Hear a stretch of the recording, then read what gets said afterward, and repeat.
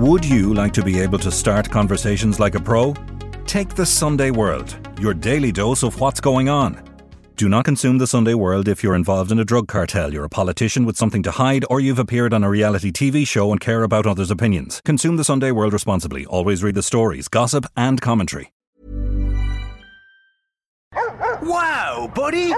You look healthy and happy. Veterinary surgeon and natural pet food pioneer John Burns knows the positive impact a natural diet has on our beloved pets. That's why he developed Burns Pet Nutrition. Maybe I should try some of your pet food myself. Okay. I'll start with a salad. For natural, no nasty, wholesome recipes, choose Burns Pet Nutrition. Available from veterinary clinics and all good pet shops across Ireland. Ryan Reynolds here from Mint Mobile. With the price of just about everything going up during inflation, we thought we'd bring our prices down. So to help us, we brought in a reverse auctioneer, which is apparently a thing. Mint Mobile Unlimited Premium Wireless. How to get 30, 30, bit to get 30, bit to get 20, 20, 20, bit to get 20, 20, bit to get 15, 15, 15, 15, just $15 a month? Sold! Give it a try at mintmobile.com/switch. $45 up front for 3 months plus taxes and fees. Promo rate for new customers for limited time. Unlimited more than 40 gigabytes per month. Slows full terms at mintmobile.com. It's the criminal code of the underworld and a sacred vow of silence. But what happens when a criminal turns witness against his own? MCD presents Omerta, a live show with me, Nicola Tallant, in association with Crime World on April 27th in the Olympia Theatre, Dublin. Tickets on sale now at ticketmaster.ie. It's not the same as if you're the accused and you have a whole legal team behind you, advising you, directing you. I mean, a witness doesn't have counsel for themselves. Like, they are effectively alone. Yeah, he's pretty much fallen out with everybody. I'm Nicola Tallant, and you're listening to Crime World, a podcast about criminals, drugs, and the sins of the underworld in Ireland and across the globe. State witness Jonathan Dowdall will appear in the Special Criminal Court on Monday.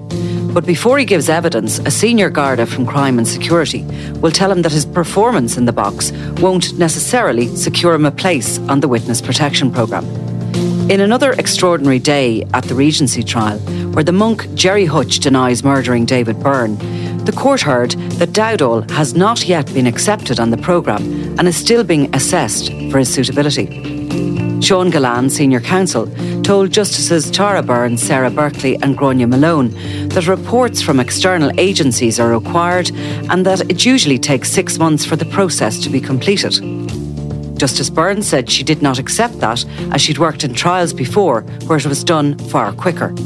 So how will Dowdall feel when he finally swears to tell the truth to the court? Today, I'm talking with Niall Donald about witness protection, about a flabbergasted judge, and about the much anticipated arrival of former Sinn Féin councillor Jonathan Dowdall into the witness stand at the high-profile trial. This is Crime World, a podcast from SundayWorld.com.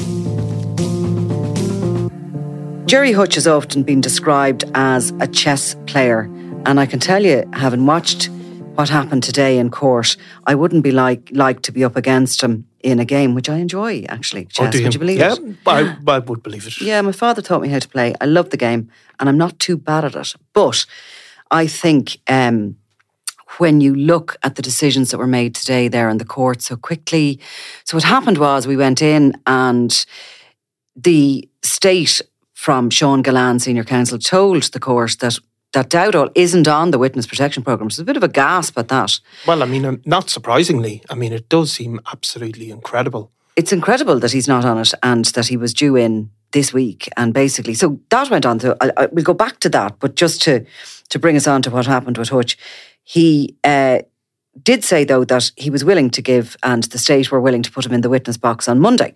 So Hutch was sent off and his legal team to decide how he felt about that, because otherwise you were talking about a big long delay well into the new year by the time they do or don't sign him up, whatever way they decide it. So he went off and came back within 40 minutes and said, yes, we're happy to go ahead.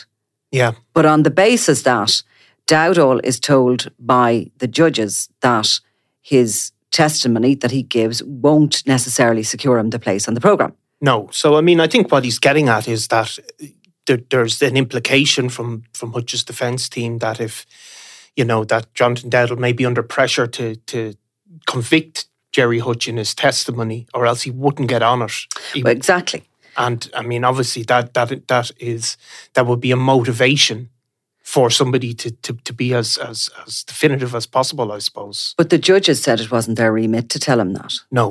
And the judges then ordered that somebody from witness protection of a senior level initially asked for the detective chief superintendent come in, and that they sit in court and tell Dowdall in his presence that this is the case. Yeah. So in actual fact, like, if he's under any illusion whatsoever, and if he's not stressed enough, before he gives his evidence, he has to stand and be told that whatever you say is going to have no impact on whether or not we decide to put you on the witness protection program. No, so he's going to, it's an extraordinary... It was an amazing move by Hutch and his legal team. Yeah, I mean, it's it is extraordinary for a Garda to be cross-examined about something like that in an open court.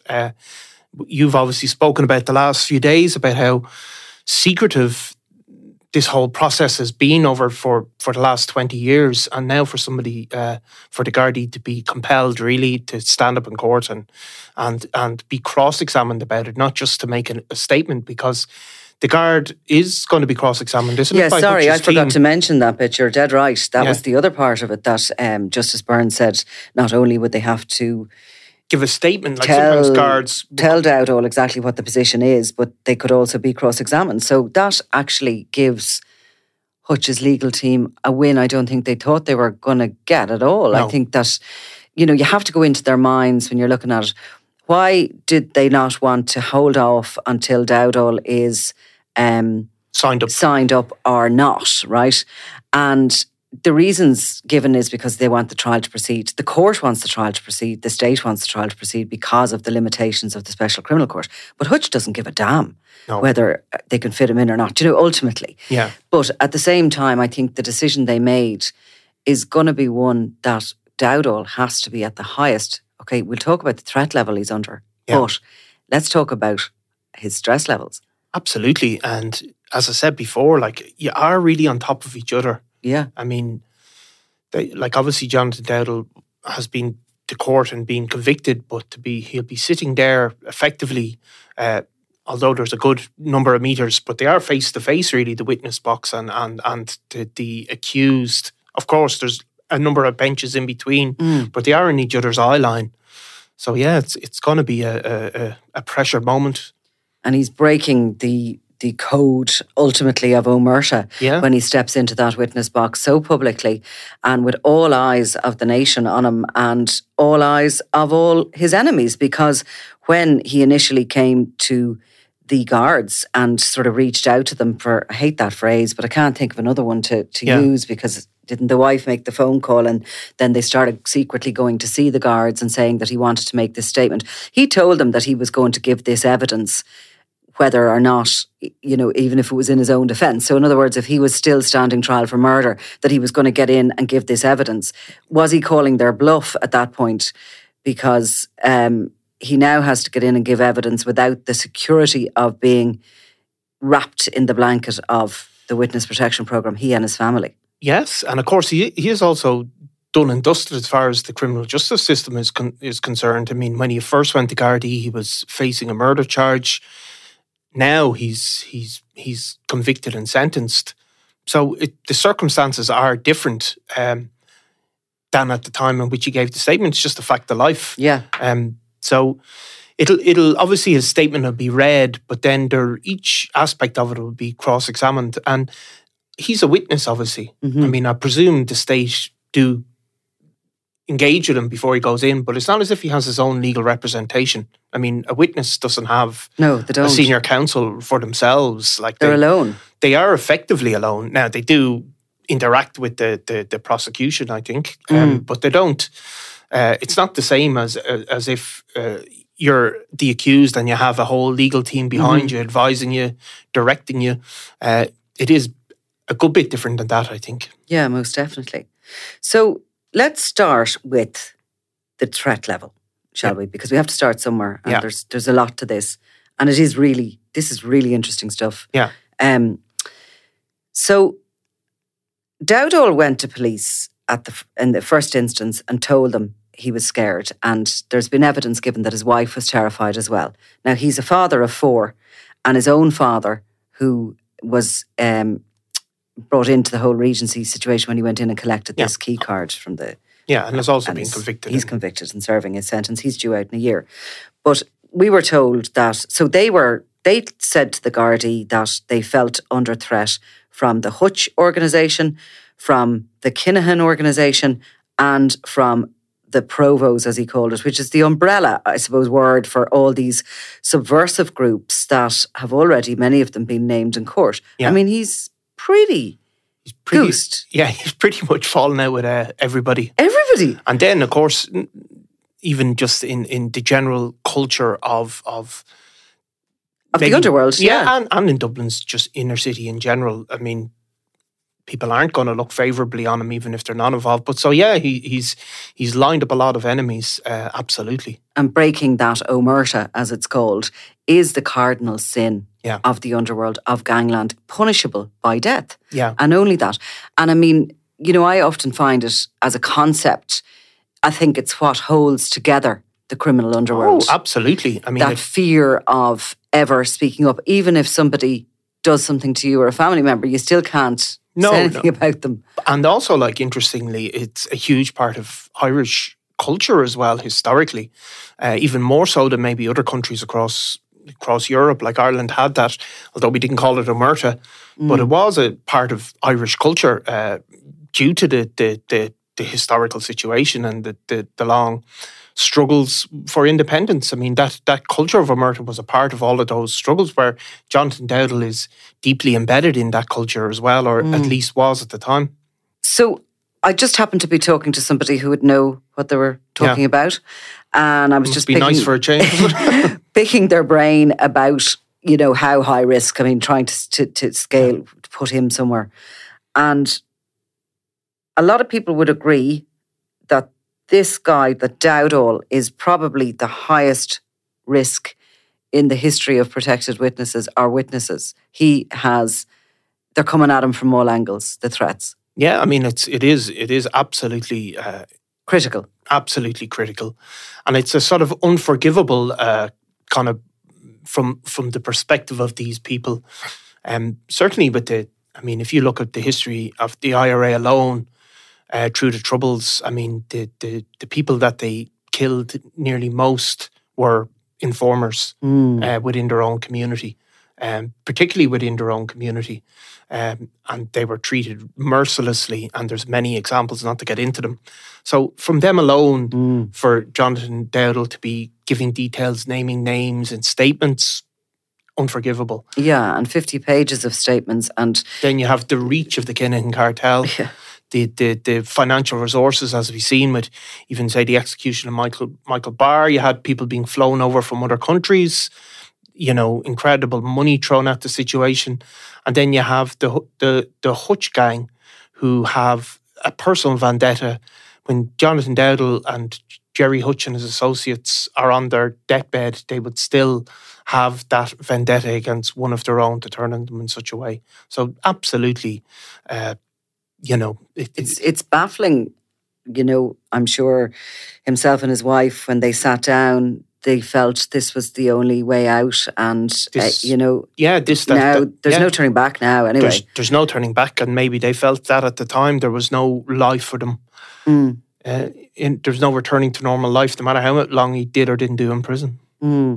Now, the complexity of this situation with the witness protection programme. So this was quite strange because I'm just going back to my notes now here from today, because there was sort of 3 parts of today. And the start of it was when Sean Gillan came in to the court, having been sort of ordered to do his homework yesterday and to come in with his proper answer. And he came in and he said that that basically Dowdall hasn't been signed up, that he's still under assessment. He said that the assessment to entry onto the programme is ongoing, and he could confirm that the assessment to the programme is ongoing and that it was progressing at a pace. Which is kind of maybe the most amusing line of it. I mean, progressing at what pace, and who considers it paceful? Exactly, because as the judge pointed out, that the statement he gave was on the 23rd of September. So, I mean, we're a long way from that. Yeah. But he said basically that there were reports from external agencies due. They hadn't been completed. And he said those were from agencies that the court would be familiar with. We can pretty much assume that they are probably psychological reports, which would be done for people to assess people to see if they're suitable to live under the controls of the witness protection programme. Yeah. Now, that's nothing to do with somebody's psychological ability as a witness. Yeah. That has nothing to do with the witness protection programme whatsoever. So the witness protection programme is there to keep these witnesses alive, and it's part of the duty of care of the state when you have a guy like Dowdall and now his family under this critical threat level. You can't turn away. So the state is kind of goosed in this, I think, as well. Yeah. Because Dowdall's under protection. Dowdall's in prison with his father. Yeah. So the prison authorities have him. Do you know anything about the protection he's under there? I know there's been some stories in. Yeah, I mean, there's a very few number of people that would be under that level of protection in a prison. So there are a number of ex-Gardaí, for example, that are kept absolutely removed from the prison population, that Jonathan Dowdall would be housed broadly with them.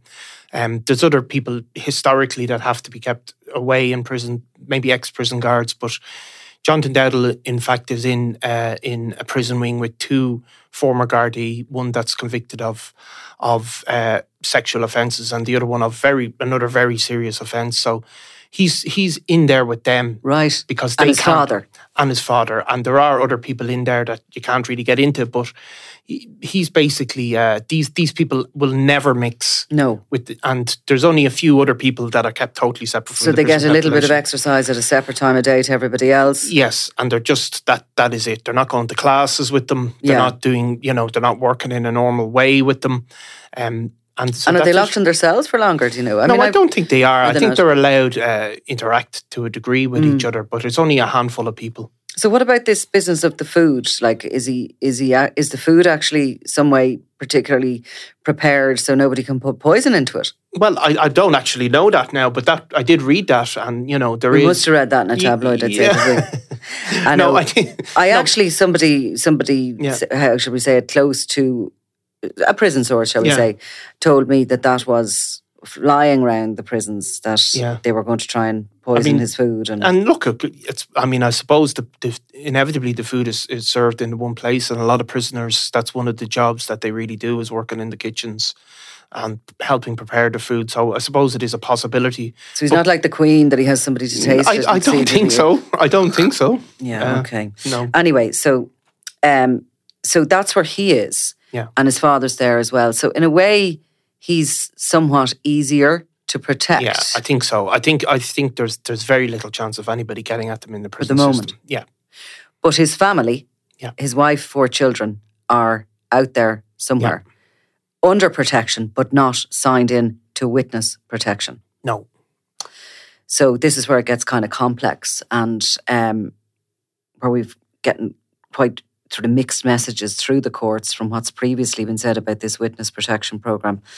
Because we can surmise that, I think there was a remark that the delay was nothing to do with Dowdall. Yeah.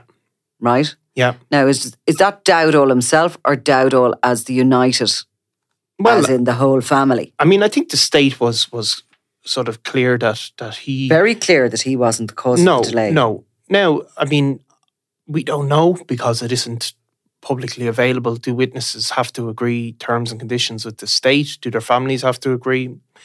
We'd be just speculating. Do you get a say in where you go? What type of house is made available for you? I mean, I don't know if you know. I'm going to just try and refer to a High Court judgment here of Mr. Justice Gilligan, which was delivered in 2016, and it was a case, David Mooney versus the Commissioner of An Garda Síochána Ireland and the Attorney General. He took a case against the state for damages and breach of contract about the witness protection programme. Now, this is complex, so I'm not going to go through the whole lot of it, but it is available, a publicly available document, and it's quite fascinating. But I just saw a little bit in it. Okay. So number 20, it was submitted on the plaintiff's behalf that fairness was manifestly absent in the present case for the following reasons. The plaintiff was not given any or ample time to consider what has become known as the entry document and to understand its relevance, although a member of An Garda Síochána accepted that he would have been entitled to such time. So there is an entry document. Yeah, which is basically going to be terms and conditions. I presume that you're going there and this is the house we're going to set up for you. And so there's something to sign. Something to sign. Okay.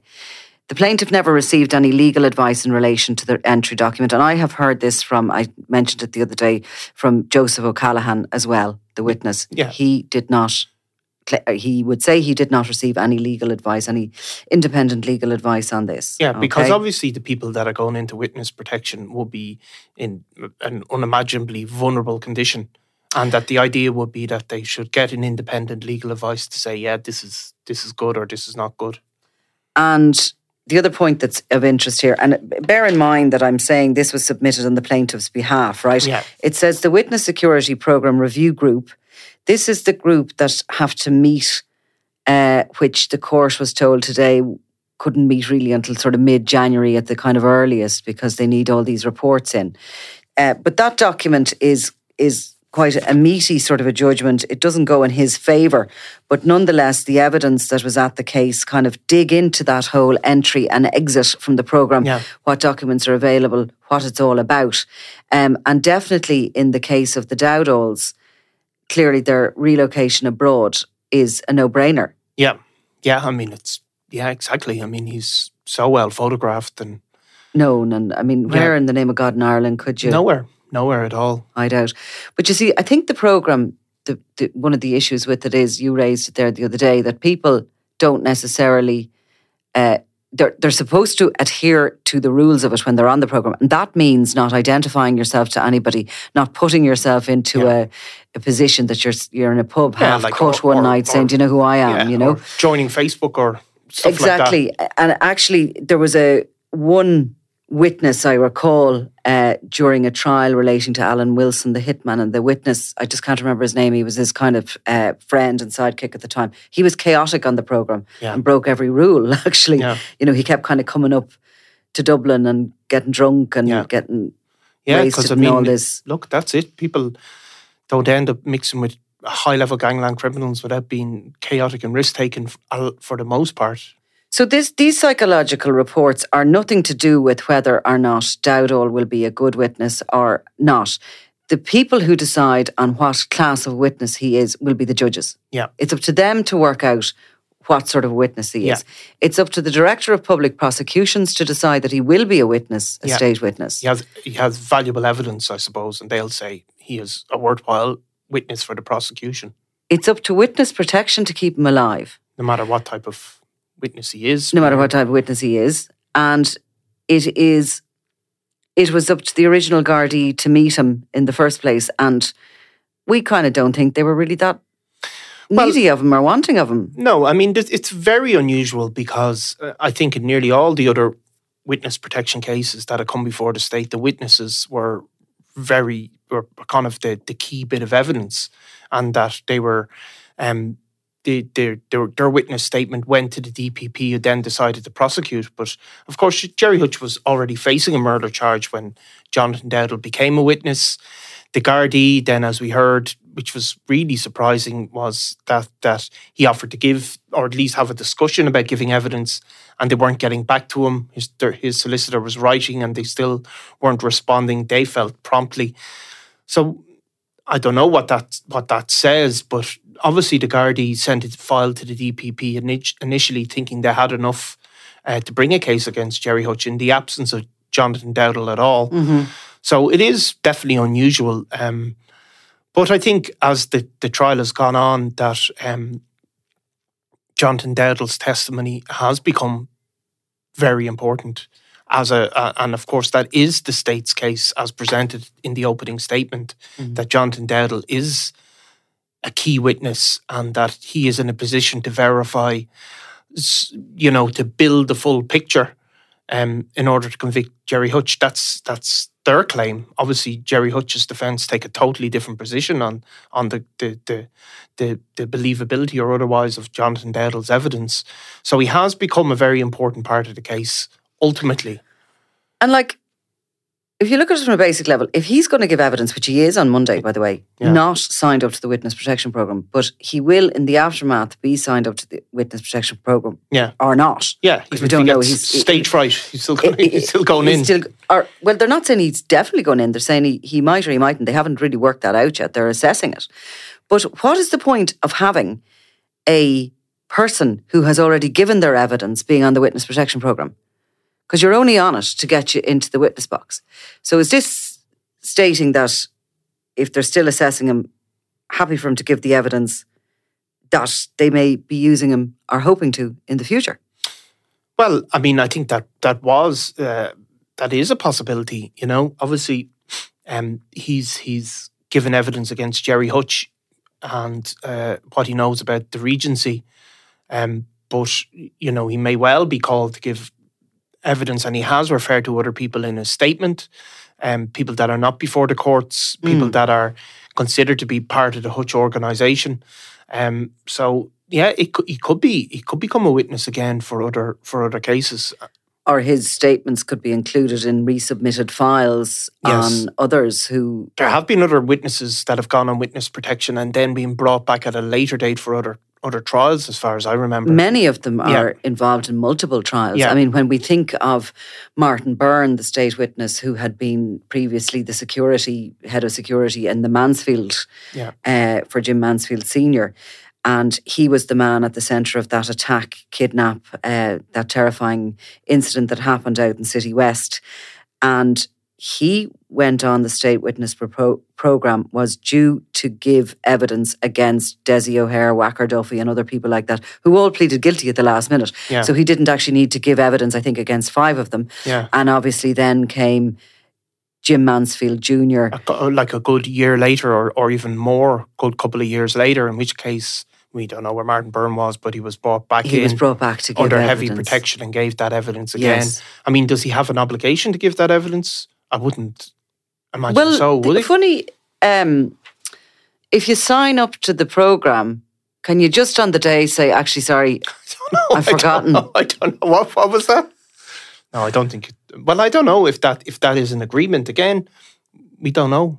But presumably they're being brought into witness protection because they are... Well, we should know some of these things, shouldn't we? I mean, it is the taxpayer that funds this. I do think there has to be some accountability, that there has to be some sort of a framework that we are, as a member of the public, that you can know if you are going to fund the cost of this. I mean, can you imagine currently the cost of the Dowdall situation? Yeah, I mean, it's phenomenal, I'm sure. And I mean, of course, it's not if there's you'd be running into millions, and how many years is he going to be in the witness protection programme before he's finished giving his evidence, if he's taken in the first place?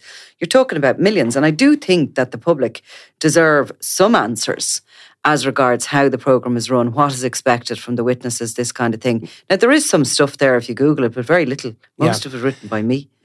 Well, of course, and I mean, this is the way governments are going, where there has to be more and more accountability. I mean, even if you look at the judges are going to be subject to, for the first time, to an oversight body, which is being set up, the Judicial Council, for example. So, and the Gardaí have over the last number of years there's the Ombudsman has been founded and various other groups. So yeah, there should be oversight. There's nothing to be lost by having oversight for anything that the state spends money on or affects people's lives very deeply. Mm-hmm. The reaction of Justice Tara Burns today when she was told that Dowdall isn't yet admitted she was quite astounded. I mean, she didn't hide that. She said she wasn't going to get upset again. Right. And sort of, get irate about it, but she was saying that this was quite an extraordinary situation that the court had found themselves in, that they hadn't been told all along that they were going to be in a position that he was going to be brought in as a witness without clarity on whether he was on or off the programme. She felt that from her previous experience that they'd had quite a bit of time. The state said it took an average of 6 months to sign somebody up onto the programme. She said she did not accept that she had worked as a prosecutor in a number of cases where it was done far quicker. I think I cited the Mickey McKevitt one. I know she worked on that one when all the kind of documents and all around the witness protection agreement were given to the court. She was kind of only short of asking, well, what have you been doing? You know? And obviously those answers aren't coming from this secretive crime and security but if they're working to a protocol and if they're able to tell us that it takes 6 months to sign someone onto this programme, there are clearly steps along that way and there are clearly reports that they're waiting for that are due. Is that for everybody or is that just for Dowdall? Because, you know, as I've cited from the Mooney case, there was no assessment done prior to it. I know from the O'Callaghan case, there was no assessment done prior to it. So how are this whole thing operating? Is it a bigger financial matters at stake with Jonathan Dowdall in terms of selling homes, or I don't know? Because the whole family are coming with him. Yeah, and because he'd be expected to replicate the lifestyle he had here to some extent. Mm-hmm. So I don't know. But yeah, it's funny though when you hear the state basically saying we haven't sort of. Basically, it's progressing very fast, but we haven't kind of got it done. Yeah, exactly. You know, which is, you know, conspiracy theorists will take one view of it, but anybody who has to get answers out of the state maybe will feel there's a bit of truth in that as well, because the state doesn't rush for any man, even when they have threats on their head from all angles. Well, there's going to be a detective superintendent in the box on Monday morning to answer some of these questions, to be cross-examined by Graham and to address Dowdall. And then Dowdall begins. And how long do you think he'll be in the witness box? I think his evidence, although his statement is 50 pages, I think it'll take a day or two maybe for him to be brought through that, maybe not even 2. Yeah. I think the cross-examination is going to be torturous and it'll go on and on. I mean, they can't let it go on and on forever, but you're talking 3 or 4 days? You were 5 days with Jim Mansfield Jr. Yeah. As far as I can recall, and Martin Byrne, the witness, was exhausted. Yeah. I mean, it's hard going. It is. I mean, I would not envy anybody under cross-examination from a senior counsel for days. If you've been a witness in court yourself, you know the stress of it. Yeah. And the cross-examination is horrendous. And by God, you better be telling the truth. Yeah, because they're going to pick, I mean, and this is what all barristers do. I mean, they pick up, you said, 524, but looking at here now, it's 523, that kind of stuff where, you know, and of course, this is the other reality, like even good witnesses, truthful witnesses don't remember everything correctly. Like human beings don't work like that. So, I mean, it's hugely stressful. It's going to be hugely stressful, of course. And the court is moving to Court 17 on Monday morning for logistical reasons. Imagine that is to do with the protection of Dowdall, who's going to have to come in the same way as he did before. I mean, the security around the courts has been very heavy as it is, but with this witness coming on Monday morning, I imagine there's going to be a ring of steel around the courts and it's going to be crowded. Yeah. It's going to be crowded. Everybody who wanted to come seems to have been waiting for the Dowdalls. So maybe I would say to, everybody doesn't have to come on Monday because he will be, a good week in the box, I imagine. So and in fact, maybe the latter bit of it would be the most interesting. The cross-examination could be indeed, yeah. Anyway, we'll be there on Monday. Hope the snow doesn't keep us away. I'm going to have to I'll get snow socks on my car. Can't you get those somewhere? I don't even know what they are, but I'm sure you can. Oh, I've heard of them, yeah. I heard of them during the last big freeze and just never got there. Yeah. And the other thing you can do is DIY job, which I've done, is put bags of coal in your boot. Did you know that? Oh no, that's maybe when I had an automatic car. Mightn't be such a good idea now. Yeah, you need to weigh down the back of the car. Stick with the crime podcasts. Don't go motoring podcasts. Will I just stick with public transport? Yeah. Maybe. and try not to career off the road on the way in. Okay, well look, we'll be back on Monday for sure. There's absolutely no doubt. So don't be taking a day off. I won't. I'll be in. Or an hour morning. off or anything like that, you know. No. And just keep the coffee going in. All right? Okay. So thank you. Thanks, Nicola. You've been listening to Crime World, a podcast from SundayWorld.com. Produced by Ian Mullaney and edited by me, Nicola Tallant. Research assistant is Claude Amini. If you like this show and love true crime, leave us a review. Or why not download the free SundayWorld.com app for lots more stories from Ireland and across the globe.